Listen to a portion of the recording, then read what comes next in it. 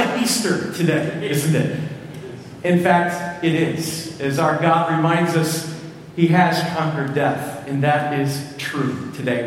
We hear that reality reflected in our text today from 1 Corinthians chapter 15. We read it earlier. I want to read it again, just so it's in front of us again. Paul writes it by the Spirit. He says, "But Christ has indeed been raised from the dead, the first fruits of those who have fallen asleep. For since death came through a man, the resurrection of the dead comes also through a man. For as Adam all die, and so in Christ all will be made alive. But each in turn. Christ the first fruits, then when He comes, those who belong to Him. Then the end will come, when He hands over the kingdom to God the Father, who has destroyed all dominion, authority, and power. For He must reign until He has put all His enemies under His feet.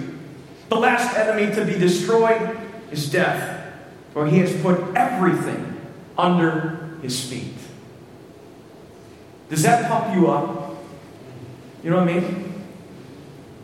When I was in grade school, which was quite a while ago now, more and more so, I remember this game, and I'm just curious if anyone else ever played this game. It's called King of the Hill. Anybody ever play that game? Yeah, quite a few hands going up, and it's very different. I don't really care for the show that bears that title, but there's a picture of it, because in Minnesota, where I grew up, we played this not so much in the summertime. We played it in the wintertime. And the reason was simple, because there were lots of mountains and hills in the wintertime, because I loved it. In my grade school, they would, push the snow off the parking lot, and that was usually kind of in September, August kind of time in Minnesota. And they made these big mountains of snow, and we would rush as soon as the bell went off for recess. We'd go sprinting, not down the hallway. We had to walk down the hallway, but as soon as we hit the doorway out to the playground, we would sprint out to the playground, and the first thing we do is we run and see who's the fastest to get up to the top of the snowdrift pile of snow. And if you were not the first one there, then you started to push the other person who was already there, and then someone else would push somebody off, and of course it's snow, so you'd land in the snow, and it was a lot of fun, even though it sounds very violent to say that today, right? But man, was it fun. And Marcus Mowinkle, he'd usually be the first one out there, and Pat Feldman would push him off, and then I'd push Pat off, and then Krista Anger would come rushing in, and she'd push me off, and so it would go. And then we'd get tired, and we'd laugh, and then we'd go play on the swing sets for a while. But then when the time came, when we knew recess was almost over, we would always go back to the snow pile again and play the game. And the reason is by the time that the recess bell to end recess would ring, it was always one of those moments to say, who is going to be king or queen of the hill today? And I remember I always wanted to be the king. I longed for it. Rarely was I, but man, did I want it. There's something about it, having that title for the rest of the day, saying, I am king of the hill. I conquered, I won, I'm victorious. You might say, man, you didn't have much to focus on in your younger days, did you? Right? The reality is I've realized that as I grew up, the game didn't change. And it's true of you too. When you think of the pursuits for passion and power and prestige that consume so much of our time.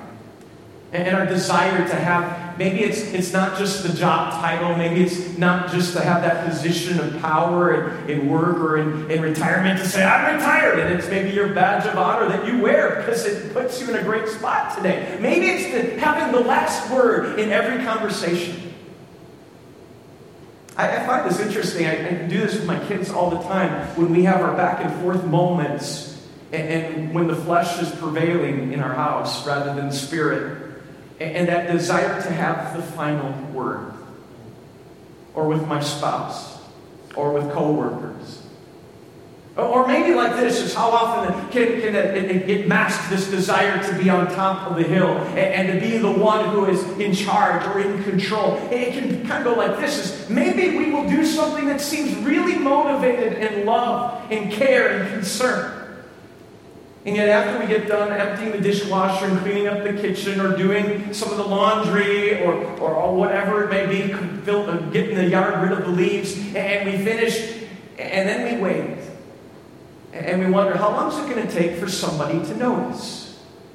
Because really our motivation is less about doing the effort out of love for people. Rather, it's to be noticed, to be on top of the hill, and to be noted as one in the family or in our neighborhood or maybe in our workplace that did something great, and we want that. We crave it. We long for it.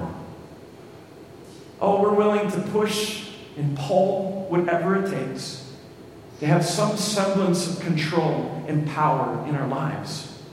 And I think if we're honest, a lot of our pursuits in this world look a lot like that. A lot of times they're masked under false pretenses and false motives that really, when they mount and we look at what we're really about, it's really wanting to be at the center of it all. It's been that way for a long time for humanity. We can go all the way back to the garden and that desire to be like God and to think like God and to know all things like God. It was what led our ancestors into sin in the first place. And what does it bring? It brings death. And so I want to ask you, who reigns on top of the hill of your life today? Because the answer is, if it is you and me, if our desire is we want to reign at the top of our life, we want to be sovereign, we want to know all things, we want to be in control, we want to have the power, we want to have the final say, we want to be in charge. And the deal is that pursuit never ends, does it? It only leads to more worry, it leads to more concern, it leads to more stress, it leads to more anxiety, it leads to more fear. And the question is, how is that working for us? If our desire is to be on top of our health of life. A lot of times we think, well, I only have so much time. And subliminally we know that our life is limited. And like the recess bell ending at the end of recess, we know, okay, I only have so much time. And the message of our world today is by all means do whatever it takes to live that life to the full. Even if it means hurting other people, even if it means doing things that are selfish, even if it means living for self at all costs. And our God enters into the mix. He says, what about me? A God who comes into this world and reminds us that He is sovereign, that He is all-powerful, that He is a God who has entered into the brokenness and the messed up reality we face every day. And He reminds us that if we think that life is about being king of our own hill, we are so mistaken about what really matters. And a God who has come to remind us of that reality and the brokenness of the perceptions that we so much of the time try to live up to. And a God who tells us who we are and who we really need. And I say not only who we really need, but what we really need. And a God who would come near to us, who is willing to climb that hill. And I think about that in relation to what this text says about a God who would enter in, and He is not done until everything, evil and brokenness and even death itself is put under His feet. What would that cost Him to enter into the depravity of humankind? Jesus enters right into the war that was waging, and what does it do? It takes Him and leads Him willingly and purposefully, not as a victim, but as a Savior, to go the way of death in our place. And that death would happen on top of a hill where we climb across for us. The ultimate sacrifice that would bring the ultimate victory. It harkens back to words that were spoken hundreds and hundreds and hundreds of years earlier, right at the beginning of the fall of humankind, when God makes it clear and He announces that curse over the evil one, that He will crush your head and you will strike His heel. That Jesus, the Savior, the Messiah, would enter in, and His purpose would be ultimately to bring victory. As He would reign sovereign over death, sin, and brokenness. As a God, a true King who would come worthy of our praise, worthy of our love, worthy of our adoration, because He is what we never could be. And He gives us what we could never have in and of ourselves. The gift of peace, the gift of love, the gift of grace, the gift of forgiveness, to know that what redefines us as who our God is and what He has come to accomplish among us. Why would we want to be king of our own hill of life when our God comes sovereign among us to give us victory by what he has done? Man, it's a lot easier when we submit and we say, Lord, I can't do this anymore. I can't keep up the pursuit of perceptions among other people. Lord, I need your reality to pervade my life with all that I am. And the God says, now you get it. Because when you find that hope and that healing in my presence, now you have an opportunity to truly live in these amazing days. I know what you're thinking, though. At least some of you might be thinking this. Well, if Jesus truly is king of the hill, and if Jesus truly is sovereign, why is all this stuff happening in this world? If he's truly conquered the evil one. I remember hearing this recently in one of our faculty morning devotions. One of our teachers shared out of the devotion book that she'd been reading. An observation I never thought of before. When we see the brokenness of humanity continue around us, when we see, as we have again and again, terrorist activity and mass shootings in our nation and the hatred and anger and the struggles of our people, how do we explain that in light of a God who says, but I have victory today? And I was reminded of this, that when you kill a snake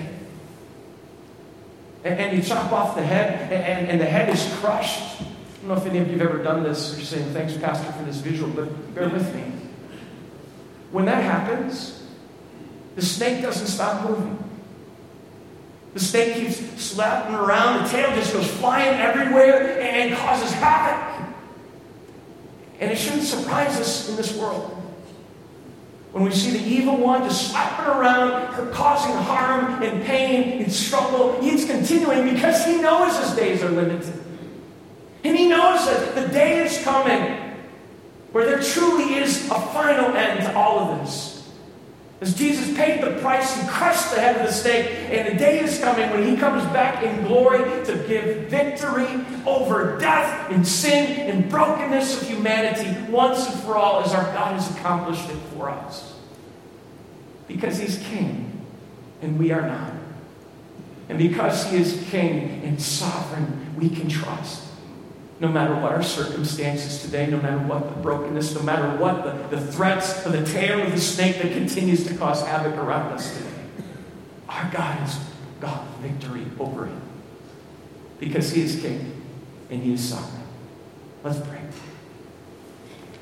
Lord Jesus, we thank you for that victory. That you are king of the hill. A hill that you would climb that would take you to a cross to pay the price for death once and for all. It would cost you everything, but you didn't stop there. You brought victory with your resurrection as you reign as a living Savior and King who conquers that death and sin and gives us victory of love and grace and mercy in your presence today. And Jesus, we thank you that as you made your way ascending from another hill, proclaiming that victory to your people, you made it also very clear this was not something that was meant to be left to ourselves, but rather something meant to be shared. As we celebrate life here, no matter what the circumstances, celebrating and sharing the victory that is ours in our King and our Savior Jesus, who reigns eternal from now and forever. In your name we praise you.